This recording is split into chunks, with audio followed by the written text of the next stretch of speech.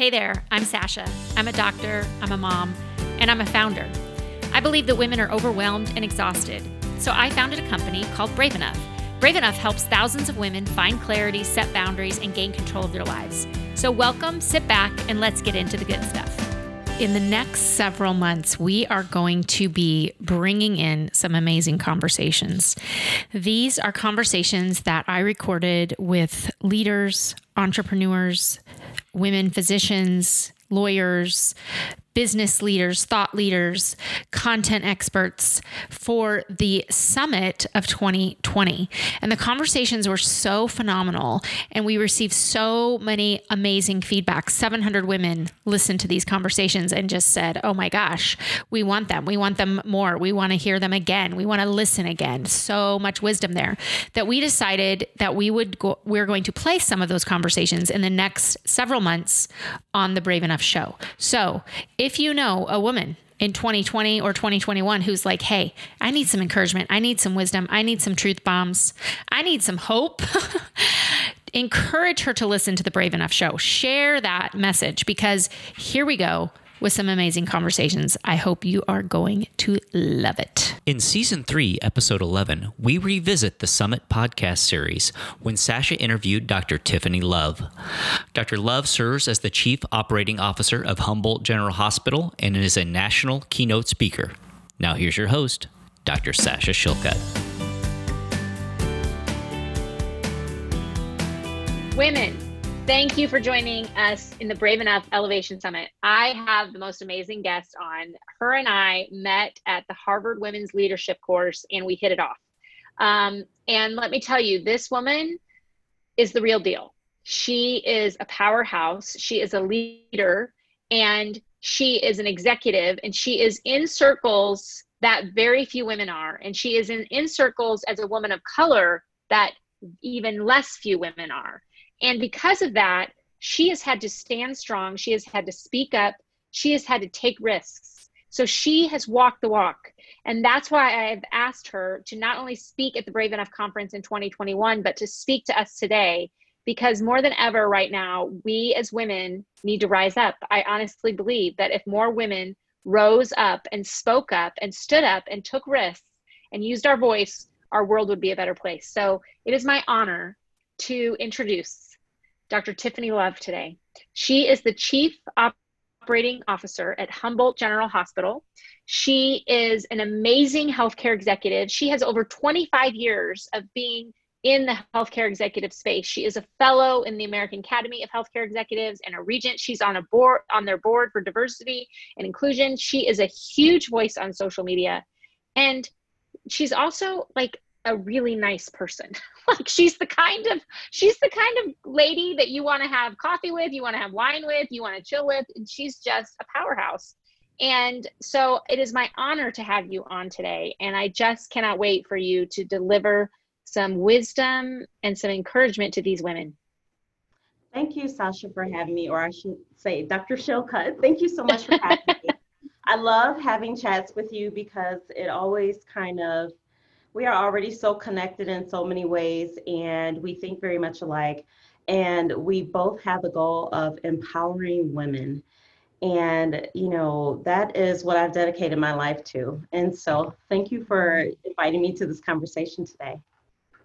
Well, one of the things that stands out to me about you is that you are willing to take risks and you are willing to stand up and speak up, which I know is not without, like, there's downstream effects of that, right? Like there's a feeling of like, oh gosh, did I lean in too far? Am I going to get my head cut off today? And I want to go back to a story that you shared with me on the Brave Enough podcast, where you talked about how a change in leadership significantly affected how you were treated and how you were in your leadership skills. I mean, it wasn't like overnight all your skills dissipated, right? Or your experience dissipated, but how you were treated and the discrimination and the bias that you felt was instantly changed. Can you tell the women a little bit about that story in the background and what you learned from that? Absolutely. So this was the time when I worked in the Deep South in Louisiana. And I had come into this role as a deputy chief nursing officer. The title was a little different in the federal government, but I was working in the federal government. It was my first appointed position. And I was so excited to work with a regional CEO who was a Black female. The CEO was a Black female. My boss, who was the chief nursing officer, was a Black female. And I thought, I've never seen so many women at these levels of leadership. And I was so excited to learn from them. And a few months after I arrived, there was a survey that did not go well, and there was a change in leadership. I knew when the surveyor was sitting there with my CEO that this would not be good. And Monday morning, she announced her retirement, and I don't blame her. I think she had just gotten to the point in her career where she was just done. And unfortunately, we all witness times in women's careers where they face that ultimate trial, and they have to decide, am I going to continue on and fight the fight, or am I just, I'm tapping out, I'm out of the pipeline. And she decided to leave. And so my boss, when she announced this, my boss turned to me and let me know that she could not promise that she was going to stay. I had no idea because I was still, even though I was in that C-suite realm, I didn't realize how much that put me in jeopardy, because here I have two levels of leadership over me that are about to change. And so let me just warn you, women, if this ever happens to you in your career, dust off your CV and just be prepared to decide, do you want to stay or go? Because when there's a change in leadership, it can be for you, or it might be the battle of your career. And unfortunately for me, it was a battle. It was a battle for my career. There was a temporary boss who had come in as CEO, and my boss was still kind of hanging around until they decided who the permanent boss would be. Well, once that decision was made, I still didn't really get the hints. But when they announced the new CEO, my boss announced her retirement. And I thought, oh, this is an opportunity for me to go into my boss's shoes. What I didn't realize was that the new CEO coming in, he was not fond of women. He was absolutely not fond of women of color. And I began a journey where I started out trying to prove myself and my leadership skills to this person.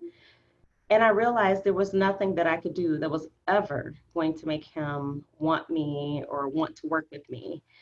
And I realized that not only did he not want to work with me, but he was making a strategic effort to undermine my abilities, my competency.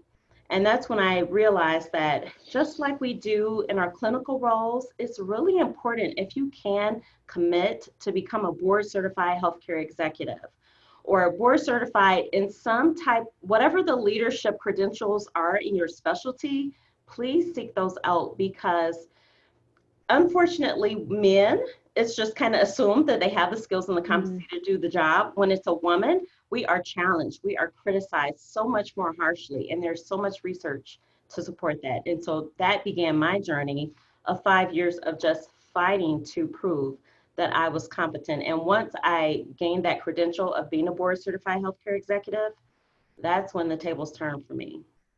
Mm. And that was a conscious decision that you made, that you knew that, I think it's so interesting that you knew you weren't going to change his mind. Right. You weren't going to somehow woo him into affirming you. And I think that's really important, because I think I talk to so many women who are like, my boss just doesn't like me, but he likes these other women. And I'm like, well, are those other women challenging him or leading or no? Well, of course he likes them, because they're not like a threat to his power. So I think it's so interesting, because you made the conscious decision, like, I'm not going to change him. I'm going to change me. Right. And this is someone who had a master's degree. Keep in mind, I have a PhD from a very well-known school, and I already had years of experience in leadership. I mean, it was not as if this was my first leadership role. And so for him to treat me as if I didn't belong or have a seat at the table, number one, thank God that I had the self-confidence to know that I belonged at that table. And at that time, I was the only woman at that table. And so imagine being in a boardroom with all men, and having someone literally target you and try to basically make you feel as though you're not worthy. And so Mhm. initially, I did try to please him and appease him and to show my worth. And then I realized I'm done with that. I will work on building my brand outside of this organization. And I decided in March of 2015 that my goal was to become a board certified healthcare executive. And October 15, 2015, I became board certified. And after that, I didn't feel like I had to prove myself to anyone. I love it. I love it. I love it.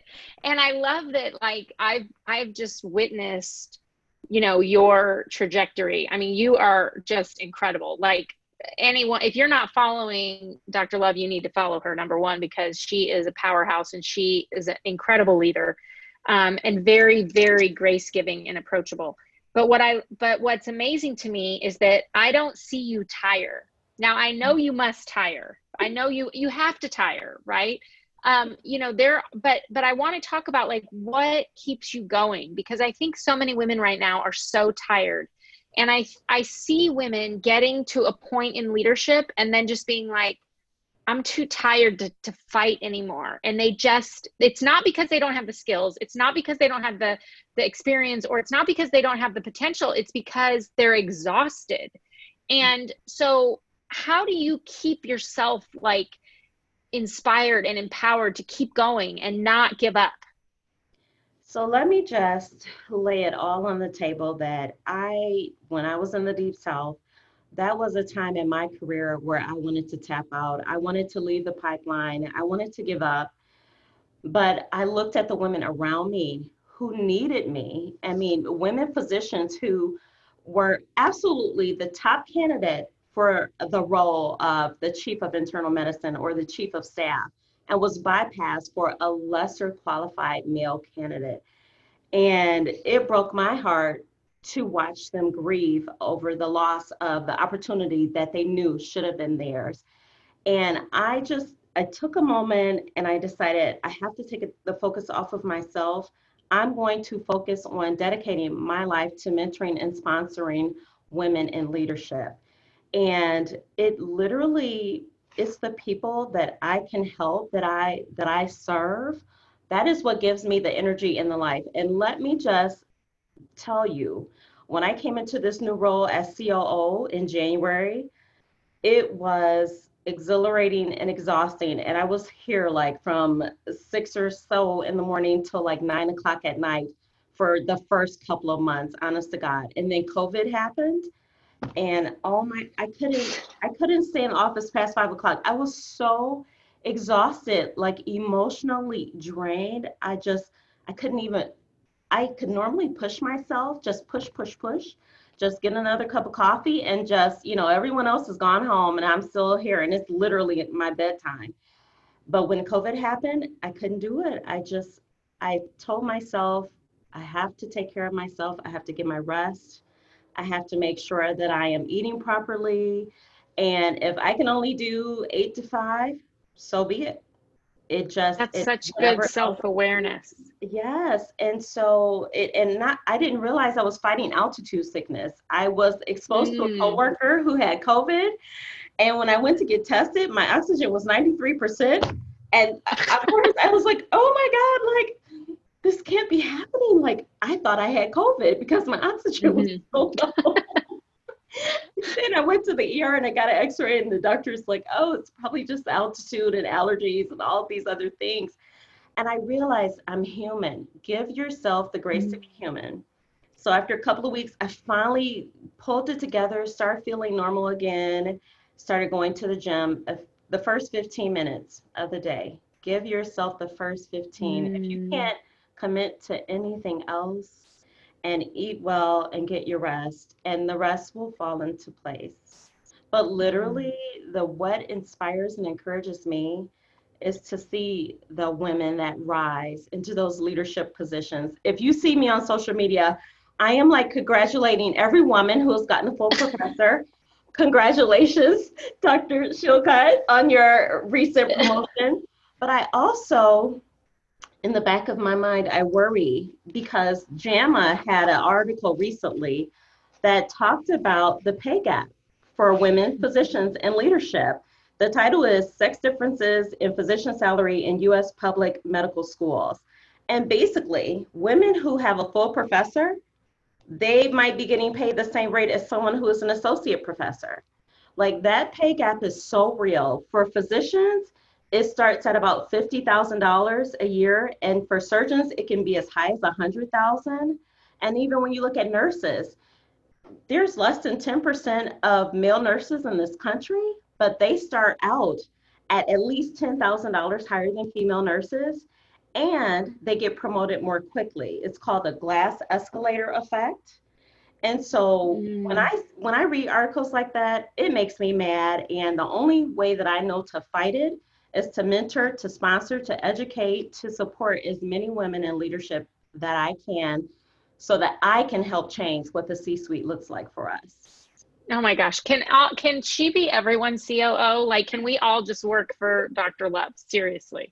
Like, it's so interesting because I was having a recent discussion about the pay gap, and someone said, well, the men are taking more calls, so that's why they're paid more. And I said, okay, wait a minute. If the men are all taking more call, there's a reason. What's the reason? Like, right. Why are the men taking more call? Is it because it's impossible to have a child and take the scheduled call?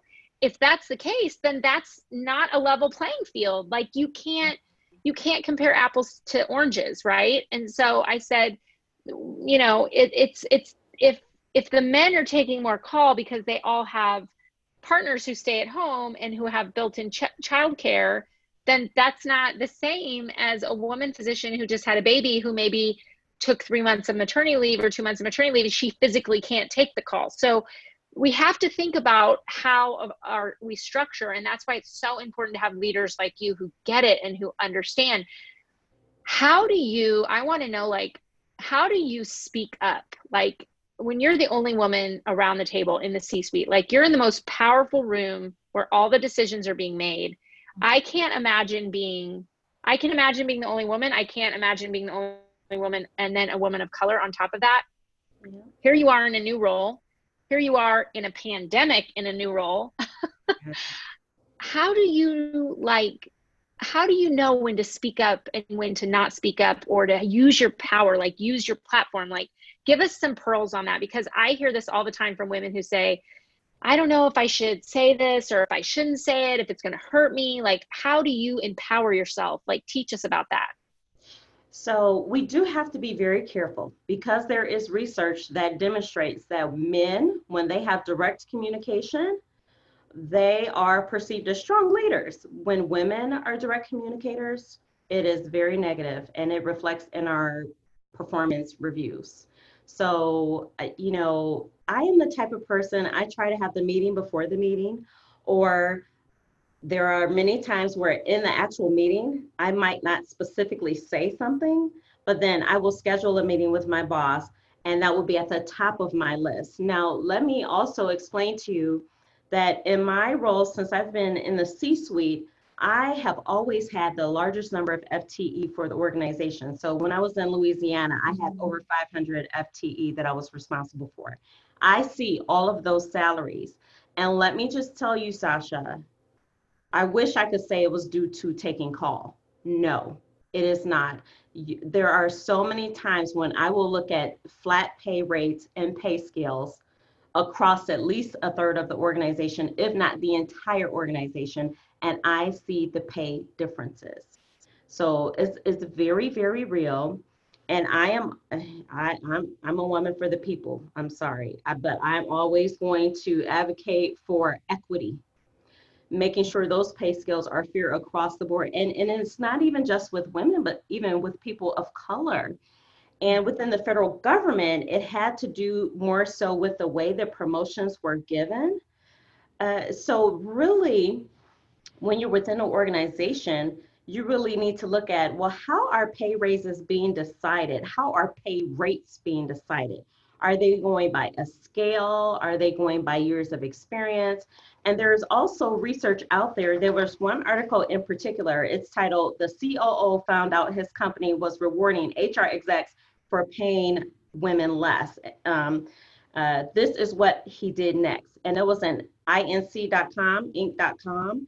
And so basically, this was a situation where women did not negotiate their pay. We know we're guilty of that. Oh my gosh, so many women are guilty of that. And we have to break out of that. And I always advise women, if you don't negotiate a higher pay rate, then negotiate more benefits, negotiate more money for education, negotiate something, negotiate a bigger sign-on, relocation money. But I have found, you typically will get more than what was originally offered. They usually come back with a counter offer that gives you something additional. And when you don't even attempt to make that negotiation, it's a lose-lose proposition. So we've got to break out of that. And for those women who can see those pay scales like me, please speak up. I know there is risk, especially being a person of color. I know that when I speak up for someone's pay, I'm potentially putting my own job at risk. I realize that. But at the same time, it's so hard for me to be quiet. It's so hard for me to be in a situation where I feel there is not equity. And so I know it's a chance that I take, and I just have to do it. And I'm telling you, people recognize and appreciate it. Every organization that I've worked at, they know that I fought for them to get equitable pay. And if that's my only legacy, then I'm good with that. I love that. I love it. And it's such an ethical issue for me. I think the first step is knowing the data, and you get to see the data, which is awesome. I know I've tried to ask to push just asking for the data is risky, and that's a good starting place, right? So if the data is not transparent, then that's a great starting place just to try to push the envelope, And I love the meeting before the meeting. So can you explain for those listening what that's about? Like, what do you mean the meeting before the meeting? I know what it means, but I want you to explain it to others. Well, for all of my meetings that I'm attending, especially if it's all executives, and you have to get a look at that agenda and see what's on the table. And like they say, if you're not at the table, you're on the menu. You need to prepare in advance what we're going to talk about, what those talking points should be, what your stake is in the meeting. And for the people who report to you, it might not affect you directly, but it might affect some of your direct reports. And so you have to come to that meeting with some data, with some facts. You can't, I don't like to say, well, I think. I prefer to say, well, according to this, document or this data, this is why I would recommend that we go this way. And I do, if I feel that I want to be less forward with what I want to accomplish, I might ask the question. And I learned that from being in the South. Well, if you don't want to make the statement of the fact that well, ask the question, and then do a more probing question until you get the person to divulge the information that you want, or they will change the subject. And then I love that. Right. And then you kind of politely later on follow up with them on the conversation and say, just again, asking those questions and say, oh, well, this is what I found. Were you aware of this? Is this something that we should look into? Some of it may seem a little passive, but unfortunately, when we're direct, it's considered offensive. So sometimes instead of making the statement of the facts, we have to ask the questions until someone. I love that. I love it. Yeah. And then eventually it's a strategy that has worked for me. So, I definitely recommend it. I love it. You're giving us so many good pearls here.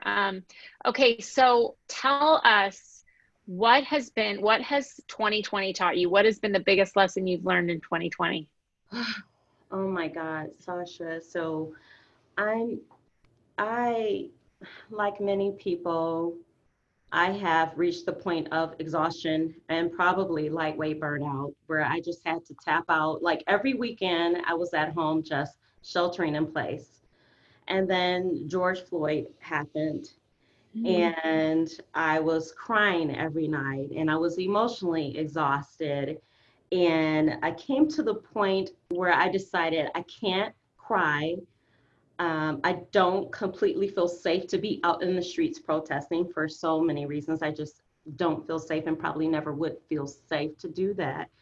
And so I thought about, well, what action can I take to make the change that I want to see? I will not let this year go by without having measurable things that I have done to make a difference. And with the pandemic, I thought, oh my God, there are Americans that are starving. So I make a monthly commitment to go to the food bank every first of the month. I'm dropping off my check and I'm just trying to feed my community. And I thought, well, then when the situation with Mr. Floyd happened, I said, well, this is not the first time. We have dealt with African Americans being murdered, being brutalized for innocent people for no reason.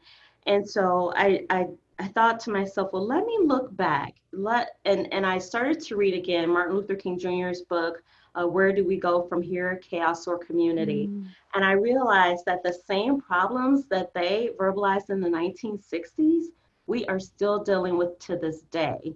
And I am Mm. confident that it's because we did not truly address the institutional racism that has been identified for years. That is why we're dealing with this again. And when COVID happened, and you realize that African Americans might represent 13% of the community, but they will represent at least 32% of the people who are hospitalized and who die, who don't make it out. Well, why is this? Well, let's look back to unequal treatment. The Institute of Medicine already did the research. We already have the recommendations. We have been told what the strategies and the interventions are. Why have we made such little progress? And Mhm. so I wrote a letter to Deborah Bowen of the American College of Healthcare Executives. I, stated my gratitude for her statements, of support and just acknowledging that we have institutional racism that we need to address. But I want to see some action, and I'm willing to be a part of the solution, but I need more than a statement of support. I need to see Mhm. some action, whether it's from her, the American Hospital Association. I need everyone who I am giving my dollars, my professional society membership organization dollars. I need to see some action. I need to see some change. Amen. Amen. I love this. I'm like trying not to get tearful right now because we need to see you in leadership. We need to see people of color in leadership.